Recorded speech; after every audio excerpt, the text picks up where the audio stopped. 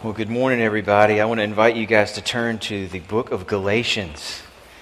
Seth mentioned and prayed over just now. This is going to be our home on Sunday mornings for the next few months together through the end of the year. And I'm really excited to introduce it to you today. If you've been at Trinity very long, you know that I tend to geek out over these introduction sermons. I love them. It feels like it's the closest thing I get as a long-time graduate student who sort of has a lot of nostalgia for those days. It's the closest I get to syllabus day. And I say that every time we start a new sermon series. This is like syllabus day without the pressure. You know, some people love syllabus day because you get an overview of all the things you're going to learn. Other people hate syllabus day because you realize now I have to do all the things that are described in the syllabus. I feel like you got to do them on day one. Think of this morning as a chance to learn what you're going to learn without having any pressure to deliver on anything. So hopefully that will encourage you to pay attention and to enjoy what we're going to talk about this morning. I like to do an introduction every time we're going to do a new series on a book of the Bible that's a little bit summary and a little bit teaser. I think my main goal here is going to be to help you see why you should want what this book is going to offer us, to help you feel something of the weight of the questions it addresses itself to, and to help you see how wonderfully relevant the answers that it provides will be for you, for your life, for the things that you're facing, and ultimately for your ability to go deeper with Jesus, a better understanding of who He is and what it means to follow Him, and a deeper trust in what He offers you. Before I get into the details of Galatians, the questions that Galatians is going to put in front of us, I want to also take a moment just to clarify, especially for those of you who are new with us here at Trinity, how we handle our teaching times on Sunday mornings. It's all very intentional, and we want to create as much buy-in as we can get from you about why we do things the way we do them. So during these times on Sunday mornings, where we're considering in depth a part of God's Word to us, we prefer to take an entire book of the Bible and to work through it verse by verse from beginning to end. And one of the main reasons we go this way is that we want the word that God has spoken to us in the Bible to set the agenda for what we cover. Not that we can't get good encouragement out of taking a question that we have and looking to the Bible to answer it and coming up with a kind of topical or systematic presentation on a subject that we're interested in. You can get good encouragement that way, and we'll do that sometimes. But the danger of that being the bulk of your diet as a Christian is that you're really only going to get what the people preparing to teach you feel is relevant. And you're probably only going to get what they already think about this subject. You know, they're probably going to be mining from their own insights, what they've gleaned from their study, and presenting it to you. And that's good to get. But if that's the bulk of your diet, what you're going to miss out on is the power of God's Word to set the agenda and teach you things that even your teacher didn't know to look for before he spent the week preparing. We find that working verse by verse through books of the Bible helps us to be submissive to God's Word, to come hungry, and to be shaped by it in ways we could never have predicted, because we believe that it's powerful, that it's not just any other book, but that it's a word from God who is its source, backed by the Spirit of God who is its power even now to transform those who come to it looking, hoping, and listening. Another thing I want you to know about our approach to teaching in these times is that we like to swap back and forth between Old Testament books and New Testament books. There's a couple of reasons for that, but largely what we like to do is introduce you to the diversity of the Bible. It's an incredible book. There are so many different genres here, so many different authors' perspectives, different contexts in which these different books were written. It's a book that came together over thousands of years from many different authors, and we like to expose you to that breadth of material in the Bible. That's one reason we are going from studying a story and laws that come out of that story. Earlier in the spring, we looked at Exodus. To this summer, we looked at poems, songs that Israel sang about what God had done for them in their experience. And then now moving into a letter, a very different kind of book that has its own way of teaching us true things about God. We like to expose our people to as many of these different genres as possible in a short span of time so that you learn more about the Bible and what it's like, so that you get better equipped to understand the different parts of it for yourself. And then behind all of that, the point we're hoping that you'll take is that the Bible, for all its diversity, for all the different perspectives that come into the writing of these books, and for all the many years over which it took its shape, the Bible is one story, one overarching account sourced in God, about who God is, about what he's done to save his people. That's a story that runs from Exodus, which we consider this spring, all the way up to Galatians, which we'll consider this fall. And I think that what you'll find, if you were here for the Exodus series this spring, what you'll find is that the Galatians series that we'll do this fall follows especially well on that book. That book was there to provide us with a case study in history of who God is and how you can expect to be loved by him. It was meant to reveal him, to make his name known as a God who redeems those who know they have nowhere else to turn and simply cry out to him for the help that he alone can give them. That's who he is. That's what Exodus has shown us.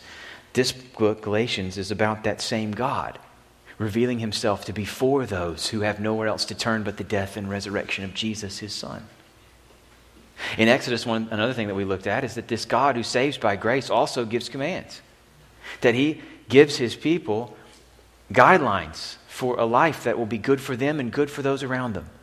A way to flourish under his care, trusting him with what's best for their lives. That commands are not out of sync with a God who saves by grace.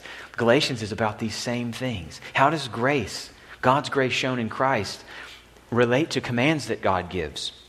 Commands that he's given in the Old Testament, commands that are given in the New Testament, commands that are over us as Christians. What's our relationship to God's law?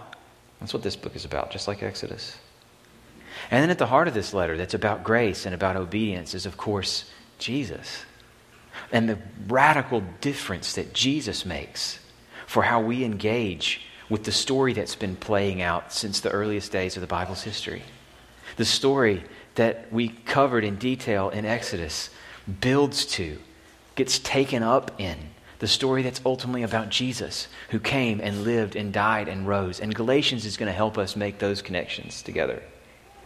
This is a book that's a letter that was written by Paul, who is probably writing to some Christians who became Christians on one of his early missionary journeys. He's writing to them because he's told them the truth about Jesus, they become Christians, he's set up local churches there, and then he's moved on to places that don't know anything about Jesus. And in the meantime, these brand new Christians, who aren't mature Christians yet, who don't know anything Paul didn't teach them about what it means to be a Christian, well, they've had other influences coming in behind him, raising questions that they weren't prepared to answer on their own. And so Paul, whose mission is to keep going, gets reports about what's happening where he's already been and sends letters like this one to pastor those people from a distance. What we're getting is a record of the church in its earliest days taking shape. This frontier phase of the church's existence and all the challenges that came with it. We're going to see that playing out in this letter as Paul is faithful to these Christians that he's told about Jesus to continue pastoring them from a long way off. And this letter that he's written to them is a letter that's all about the gospel. The gospel is a word we use, Paul uses for good news. The news of what Jesus has accomplished to save those who look to him. We're going to be looking at one of the earliest accounts of the gospel, written within 15 or 20 years of Jesus' own lifetime. And what I want to show you this morning, really briefly, to set up our time together, are the 4 questions that I see at the heart of this letter. 4 questions, all relating to the gospel, that Paul is going to raise and then answer for us in this letter. My goal for these questions is not to give you the full answers to them, actually, but just to help you feel the weight of them. I want to offer you a little bit of a teaser about what these questions will mean for you, about the ways that they'll intersect with things that you're actually dealing with and wondering about, so that we're all hungry and come to this series hoping to hear a word that we need and can't do without. Now, fortunately for us, the first 5 verses of chapter 1 in Galatians set up the main questions that I believe this letter is here to answer for us. They give us a great perspective, albeit in a kind of clue-like form, on what the whole letter is about. So I'm going to read the opening 5 verses and use those to guide us into the questions that this letter is going to address. And I'm going to ask you now to stand with me in honor of God's word while I read. I'm going to pick up in verse 1 of Galatians chapter 1 and read through verse 5. This is the word of the Lord. Paul, an apostle, not from men nor through man, but through Jesus Christ and God the Father, who raised him from the dead, and all the brothers who are with me to the churches of Galatia. Grace to you and peace from God our Father and the Lord Jesus Christ, who gave himself for our sins to deliver us from the present evil age, according to the will of our God and Father, to whom be the glory forever and ever. Amen. You can be seated. The first question that this letter addresses is, how can you know what the gospel is? I mentioned that the gospel is going to come up all through this letter. That's the main theme of the letter, the good news. But the first major section of the letter, Paul's not actually talking about what the gospel is. He's talking about where he got it. He's addressing himself to something that's brewing in this congregation. Questions, challenges that really go back to authority.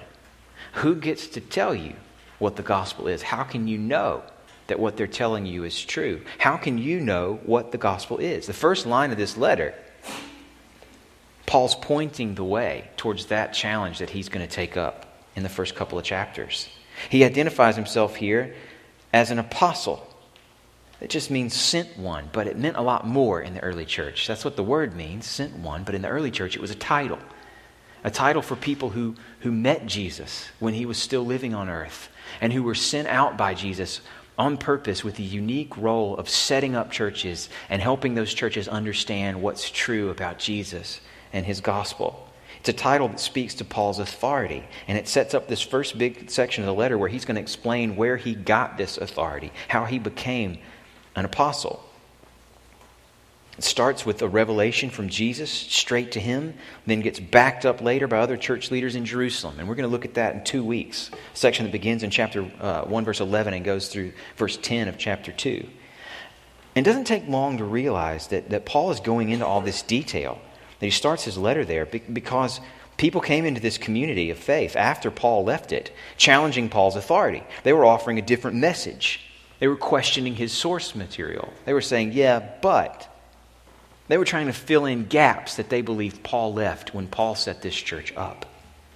And I'll be honest, at times when I've read this chapter, the chapter and a half, which goes into such detail about why Paul is an apostle, where he got his apostleship from, a lot of historical details about his relationship to the other apostles and to the leaders in Jerusalem. I'll be honest, at times I've been tempted to read quickly over this section, kind of skip over it, scan it quickly, and move on.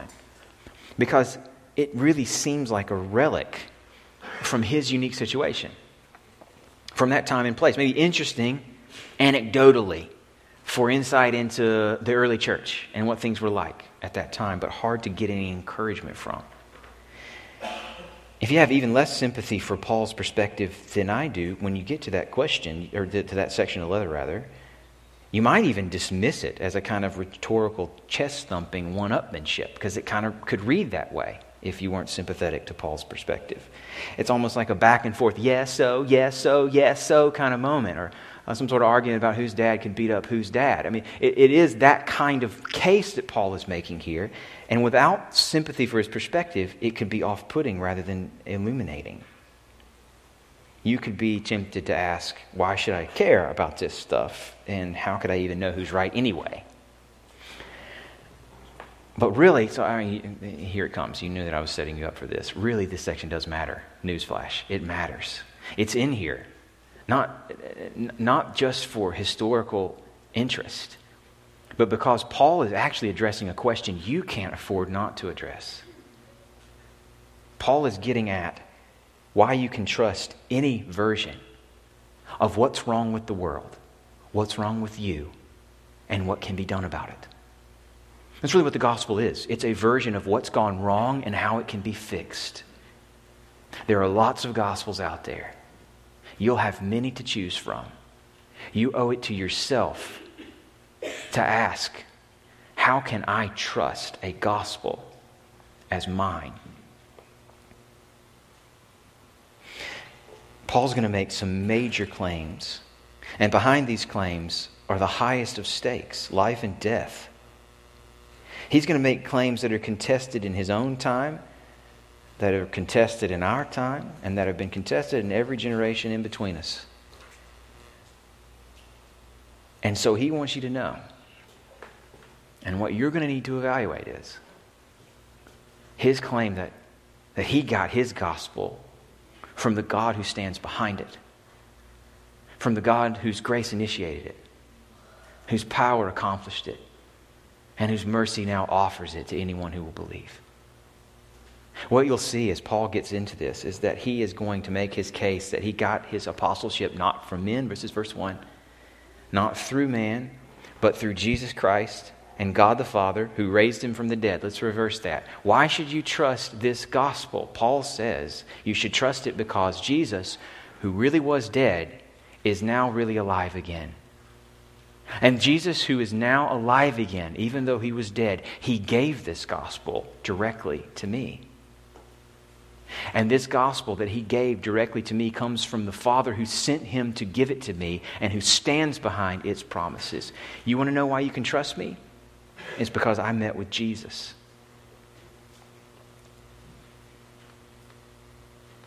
What Paul is saying here is that his authority behind this gospel is tied to history, to something concrete and irreplaceable. You should know that. This is what you're being asked to evaluate in this letter. Behind this gospel is something that really happened. Behind this gospel is the authority of the God who sent Jesus to live and to die and to rise. Friends, you need to know this because you can't trust what you observe from nature, for example. A lot of wonderful things you could learn from studying closely how the world works. That's highly encouraged. Many of you are making a life out of it, and that's great. Thank you for that work. But you will not learn from your studies of nature how what's obviously broken in the world can be made right. You may know more and more about how the world works, but you won't learn what sort of power is behind everything that exists. You won't learn what sort of power could make things right. You won't learn what such a power has already done or means to do in the future. You won't get there from the most amazing telescope or microscope or even the most detailed and thorough of a longitudinal study. You won't get there that way. You can't get to the gospel from paying attention to nature. You also won't get there, friends, from paying attention to your own intuitions. According to the Bible, you shouldn't trust yourself. Your gut reaction to what you'll hear about this gospel, Paul's gospel, is unstable. It's affected by all sorts of things you can't recognize and that aren't aimed at truth so much as they're aimed at self-protection or popularity or whatever else. Your gut reaction, your intuitions toward this gospel are compromised. You can't trust yourself. The reality is that the gospel in this letter and throughout the Bible has always been counterintuitive. It'll always clash with instincts that come natural to us and that we'll have often take for granted. You may not like what you hear, in other words, as we keep moving. I'm going to encourage you right here, right now, Paul's encouraging you in this first section of his letter, to push back on your intuitive reaction to what you'll hear, to push through it and to ask, not do I like this message, but how can I know if this is true? How can I know who God is and what it looks like to have peace with Him? How can you know if Paul's message is what you ought to believe? And what Paul is saying here in verse 1, the only way you can know if this gospel is true is if God tells you that it is. And that through the risen Jesus, who spoke to me, that's exactly what he tells you. Paul's not posturing in this early section. He's not insecure, recounting his resume. He's not making a raw power play. He's pointing to the only reason you should trust the gospel, because it comes from the resurrected Jesus. That's the first question. We'll be going in depth on that in a couple of weeks. Sets up another question, though. So far what we've been saying is, hey, why should you trust the gospel? How can you know what the gospel really is? But that raises the question, well, what is the gospel in the first place? What is Paul's version of it? And that's what this letter is here to answer.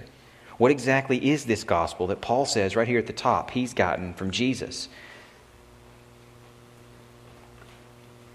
Probably this letter was written to clear up some confusion about what it means to identify yourself with Jesus as a Christian. I mentioned earlier, it's written within 20 years probably of the life of Jesus. It's one of the earliest explanations that we have of who Jesus is and what he did and how you can get in on it. And even here in these first verses, opening the letter, you get hints, you get signs of how Paul is going to answer that bigger question: what is the gospel? In verses 4 and 5, you get the main building blocks. It's described in verse 4 as a deliverance. Peace, he said, from God our Father, the Lord Jesus Christ, who gave himself for our sins to deliver us. If you start there, you realize, okay, whatever this good news is, it implies that something's terribly wrong. It implies that something's wrong with me, that I can't fix for myself, that I am waiting and helpless until someone else from the outside comes to deliver me. You get a sign of the scale of the problem, the plight that we need to be rescued from. And in this case, you're also told what it is. Our sin is at the heart of it. Disobedience to God is behind everything broken in this world, Paul will tell us. Behind everything harmful done or said to you, done or said by you to other people. These verses also point us to what God has done about it. The center of God's response to what's broken in the world, broken by sin against him, is to send his Son Jesus to give himself for sin, to pay what it would cost God to forgive us for it through his death on the cross. And these verses point us to why. The motive behind God's response to the problem of sin is his own will, verses 4 and 5 tell us. According to the will of God our Father. That's why he gave Jesus, to deliver us from the present evil age. That's a loaded phrase. That it's by God's own will means that it's not because we paid him off. It's not because we got the moral capital built up, so to speak. It's not because he was obligated to do it through some sort of prearranged deal that we made with him. He just sheerly, by grace, decides, I'm going to rescue sinners through the death of my Son. What we have in these couple of verses are the essence of the gospel. Sinners delivered from sin by the death of Jesus, sent to them for that purpose, sheerly by the gracious will of the God who made them. And that's why verse 5 says he gets the glory forever and ever and ever.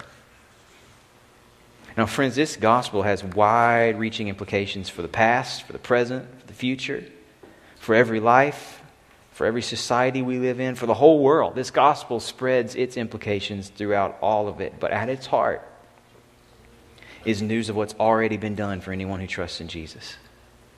What's already been done. Peace with God through the death of Jesus for sin, so that undeserving sinners like me can know forgiveness and live in freedom. Now, what you'll notice is that Paul writes because this simple, straightforward, counterintuitive good news has been challenged. This letter is sharp. It's combative in a way most of his other letters aren't. I mean, even some of the little details about how he starts this letter point us towards that. He doesn't beat around the bush. He's not starting with hey, hope you've had a nice summer, and then get into it. He doesn't use any of those passive aggressive phrases we throw around. So I just want to throw this out there. Just wanted to say, just wanted you to know. No, he doesn't do that. In fact, in this letter, he doesn't even spend time for Thanksgiving. Most of his letters start with something he's thankful for in the people he's writing to, and then get to the thing he wants to say. He skips Thanksgiving altogether in this letter. He's not thankful for what they're facing, for what he's hearing. He's astonished. That's what verse 6 says. I am astonished, he says in verse 6, that you are so quickly deserting him who called you in the grace of Christ and are turning to a different gospel. We're going to spend time week to week talking about what had turned their heads. In short, it's a group that has often been called the Judaizers, who believed that the Christian life required more than just believing in Jesus, believing the gospel I just summarized, believing in the truths behind verse 4 here. It meant more than just trusting in Christ, but that also meant obedience to the law of Moses.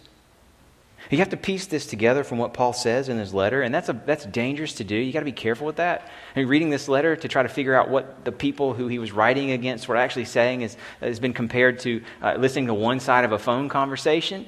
and you're kind of mirroring from what you're hearing what's going on the other end, and you have to be really careful with that and charitable towards other views, and we're going to do our best to rein in how confident we are about what's going on here. But it seems clear enough that circumcision was a huge part of what they were insisting Christians must go through in order to be fully living the Christian life as one of the key markers of the ethnic identity of Judaism. That to become a Christian meant not just that you could continue on living as a Gentile, but that you had to come into the flow of life that was set by the Old Testament and the Mosaic Law. That yes, they don't seem to be denying that Jesus is important or even that he was the Messiah. Maybe wouldn't even deny that his death was the sacrifice other sacrifices had been building to. But that what's going on here is that in addition to his death, other regulations are being tacked on. You need Jesus plus. You need to take on the customs of our group. You need to take on our ways as your own if you want to please God. And for Paul, Jesus plus anything else is another gospel. It isn't just a gospel that's a little bit off. It's a different gospel. It's a false gospel. A gospel that won't save you. And that's why he writes with such emotion, with such remarkable frankness all through this letter. Especially chapters 2 to 4, we're going to see this. In chapters 2 to 4, we're going to see him clarifying what is the essence of the gospel against those who have tried to add to it. And when we get there, friends, we need to know that the stakes that drove Paul to write with such urgency and to use such strong language are the same stakes that we're living with today. Now, we may not have our heads turned by the same principles that they were subject to. But we'd be crazy to think that we'll be the generation that won't have our heads turned away from the simplicity and humiliation of the gospel's core claim. The gospel's core claim is that there is nothing that we have to do and nothing we can do to build on the grace of God to us in Jesus. We're going to get smacked in the face with our own poverty before God. And that is a humiliating thing to come to accept. Every generation that's ever heard that message has pushed back against it in one way or another. And we will too. And what we need to know is that these stakes are high. Much is riding on getting this message right. Your life rides on getting this message right. And Jesus plus whatever. Jesus plus the law. Jesus plus social activism. Jesus plus any form of self-discipline that you might get from some sort of guru is no Jesus at all. It's all or nothing. It isn't just useless to add to him. You know, like a little kid pushing against the back of a truck that's just started moving. I mean, that shove is really not adding to the force, the weight, the propulsion of that vehicle. It isn't just useless in that sense. It's actually going to keep you from Jesus if you add to him. It's all or nothing, Paul's going to say to us. You add to him and you lose him. And what you'll see is that this is great news for the ruined. For those who have already recognized that they've got nothing to offer, who are done trying to prove themselves, who've tried that hard enough for long enough and realize there's no future in it for them. For the ruined, this notion that it's all Jesus or no Jesus will be sweet. Because you, friend, and this is you. Let me just tell you. Let me straightforwardly tell you right now what Paul's going to tell you in detail the next few months together.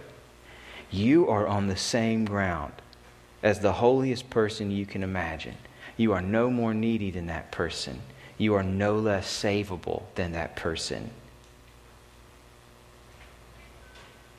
But for the climbers among us, the ones who are still driven to make a mark, who hold on to some sort of hope that we might get an edge on the rest of the world by what we do, well, we're going to face a week in, week out challenge from this letter. And that leads me to question number 3. What does the gospel mean for who you are? If the content of the gospel is the main theme, what you're going to find is that throughout this letter, Paul is also making wonderfully relevant applications of the gospel. He's going to clarify what it is, but then he's also going to tell us over and over again what it means for who we are and for how we live. So for the Galatians, one of the things we're going to see is that they were tempted to define themselves not just by Jesus and what he'd done for them, but by their group and by their performance. Those are two closely related things that we're going to see come up over and over again. What group do you belong to? A kind of tribal or ethnic solidarity that they wanted to be grafted into as part of how they knew they were safe and on solid ground in the world. And then their performance, their ability to keep the law as a way of showing that they deserve something good from God and from others. They were tempted to group solidarity and performance to define themselves. Paul's going to say, absolutely not. You've died to that old self. If you've got Jesus, it's all or nothing. Chapter 2, verse 20. Listen to how he says this. This is as stark as he can put it. I have been crucified with Christ, he writes. It is no longer I who live, no longer my group identity, no longer my performance before God. It is no longer I who live, but Christ who lives in me. And the life I now live in the flesh, I live by faith in the Son of God, who loved me and gave himself for me. It's all Jesus or it's nothing, according to Paul. Or listen to what he says in Galatians chapter 3, verse 28. He says, there is neither Jew nor Greek, there is neither slave nor free, there is no male and female, for you're all one in Christ Jesus. And if you're Christ, then you're Abraham's offspring, heirs according to the promise. It's all Jesus or no Jesus. Nothing else can improve your status before God. Now, I realize that these terms for identity are going to have a shade to them that was unique to Paul's context and that will seem a bit far into ours. But the craze to establish yourself, to know who you are and let everyone else know who you are, that's just basic humanity. And that hasn't gone anywhere. You don't need this letter to get you interested in who you are. It is a major theme, and it should be. What I want to encourage you to think about is, where are you getting your information for who you are? How do you see yourself? Where do you look to know who you are and why your life matters? And friends, there are going to be lots of sources all around you offering to answer that question for you. There's going to be sources that offer you opportunities for self-discovery, calling you to deeper self-knowledge and self-awareness. There's going to be sources that you can use to curate for yourself the perfect combination of self-discovery and self-building that you then project to the world. You're going to be surrounded by books and articles and professional counseling or podcasts and even YouTube limited series calling you to this kind of self-discovery. You'll find it everywhere. And how you see yourself is worthy of this kind of attention. It's really, really important. But one of the things I hope you'll see in this letter is that a kind of do what works for you mentality can sometimes come with our approach to this line of literature. As if like all of these inputs for self-knowledge were neutral, equally valid, to be sort of mined and cobbled together for insight wherever you can find it as you walk your own journey of formation. And all I want to highlight for you now is that Paul's letter here is going to wage war on that way of thinking. What Paul's going to present to you is a specific version of your identity that comes with being a Christian, that is distinct and absolute. He's going to argue and help us to see what this understanding of ourselves is. And what I'm hoping is that that'll help you be more discerning as you sift through other material on who you are. The question you're going to confront is, what does it mean to consider yourself as a Christian? To look at yourself from the perspective of your identity in Christ. And that's a question worth your time. There's one more, and this is where I'll end. What does the gospel mean for how you live? So the two core questions I've just considered, those come through in chapters 2, 3, and 4 of this letter. Chapters 5 and 6 talk about the effect of what God has done for us in Jesus on how we live in the world. And one of the common mistakes that has often been made in response to this message of a gospel of grace is a belief, whether articulated or not, that it doesn't matter what you do. If you're saved by grace, then your life is your own to live. And there's nothing you can do to add to Jesus, so why try? if God really loves us enough to save us freely in Christ, then does he really love us enough to constrain how we live? Would that be consistent with his love, rather? And one of the things that Galatians helps clarify, it's part of the whole message of the Bible, but it comes through really clearly here, is that the fact that God saves us by grace is actually why how we live matters in a new way. His grace doesn't stop at forgiveness of sins, but moves on to the complete transformation of every person who trusts in Jesus. To be in Christ is not just to be forgiven. It's not just to take on his track record as yours in the eyes of God, but it is to experience a power that will renovate you from the inside out until the job is completely done. Being saved by grace doesn't mean you're freed up to do whatever you want, no holds barred.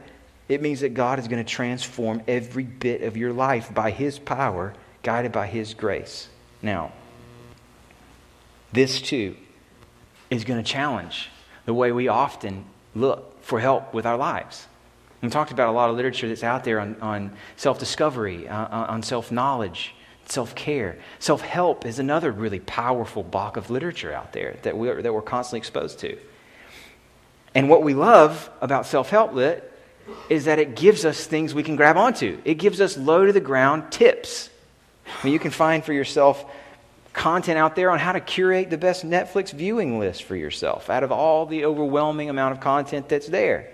You can find tips for how to get your baby to sleep all night, or how to get the most out of your daily commute, or how to manage what you eat and keep track of it. Maybe it's a sign of our privilege that we're not so focused on survival and we can focus on optimization through technique instead. But we need to be self-aware that we are obsessed with optimization of life through technique. And if we come to this letter hoping for a technique that we can use to dominate our lives, then we're going to be very disappointed. Because Paul, even though his letter is close to the ground, even though his letter is all about, it touches on all sorts of very everyday struggles that we experience, he is not writing to give us a blog-worthy set of 6 easy steps that anyone can take. He's not writing to give us technique. He wants us to detach ourselves from our confidence in technique and instead to look back to the grace of God who works in us by his Spirit. The transformation he's working in every Christian is not mastered technique.